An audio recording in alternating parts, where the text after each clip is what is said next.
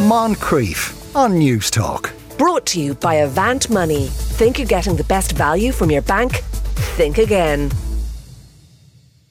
Now, as you may know, the teacher Enoch Burke is still turning up at the gates of Wilson's Hospital School despite having been dismissed from there. A court ordered him to stop doing this, imposing a fine of €700 a day if he keeps it up. Well, he is keeping it up. So Alan Edge, an independent councillor for South County Dublin, has decided to raise €700 a day as well. Not for Enoch Burke, mind, but for organisations that help trans youths. Afternoon, Alan. Afternoon, Sean. Thanks a million for having me on. Right, so he's on day 6 now. So by our calculation, he's on 4,200. How have you done so far? Well, we're lagging a little bit behind, Sean. Now, in fairness to us, we only launched on Monday evening. So at last count, we were at about 1,400, which is, still a fantastic sum. Well, no, sorry to jump in and correct you there, Alan, but we just had a look now before we came on air, and you're now at 1,530. So fantastic. So well, fantastic. I'm glad that you're more current than I am, John. So that's great news. It's brilliant to see, I think, and really apart from the funds, which is great, there's been a lot of really positive feedback. I think people kind of don't know what to do with this story. There's been a lot of the Father Ted memes and a lot of the kind of humour around it, but at the end of the day, it's a kind of serious issue, and I think that the aim behind this was really just to put it to some constructive use and actually draw the focus away from Enoch's protest and actually do some good. And who are you hoping to funnel this money towards?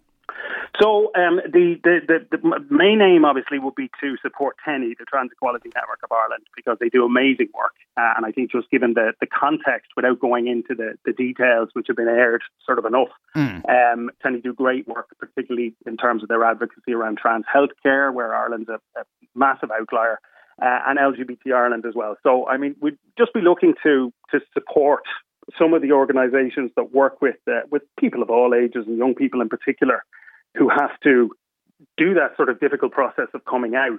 I think that's what maybe gets lost a little bit in the whole Burke saga, which is just that difficult process for people. It's 25 years now since I came out, but and there's been a kind of a lot of progress since then, but it's still a very difficult thing. It's a very private thing that you're having to talk publicly about for the first time. So they're great organisations, and I think this is just a nice way for people to say, look, let's do something positive. We'll show a bit of solidarity and spread a bit of love rather than focusing on the negative. Yes, indeed. And did you find your coming out particularly difficult, or?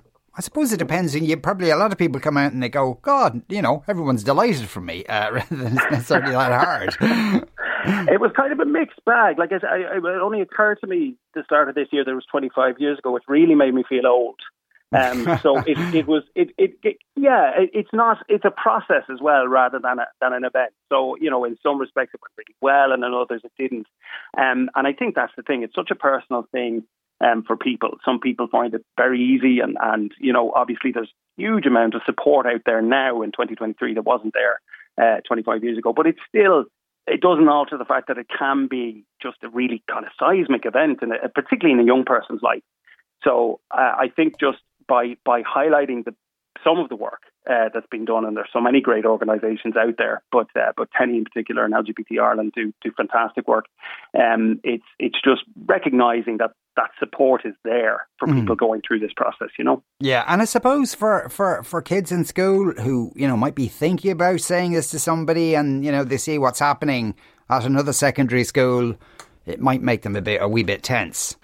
Absolutely, and that's the thing. That's the thing that I think is being lost in all of this. You know what I mean? Because we're so focused on Mr. Burke and his views, which he's perfectly entitled to his views. But I think the other dimension is that children are entitled to protection, and they're entitled to be supported in terms of coming to terms with who they are.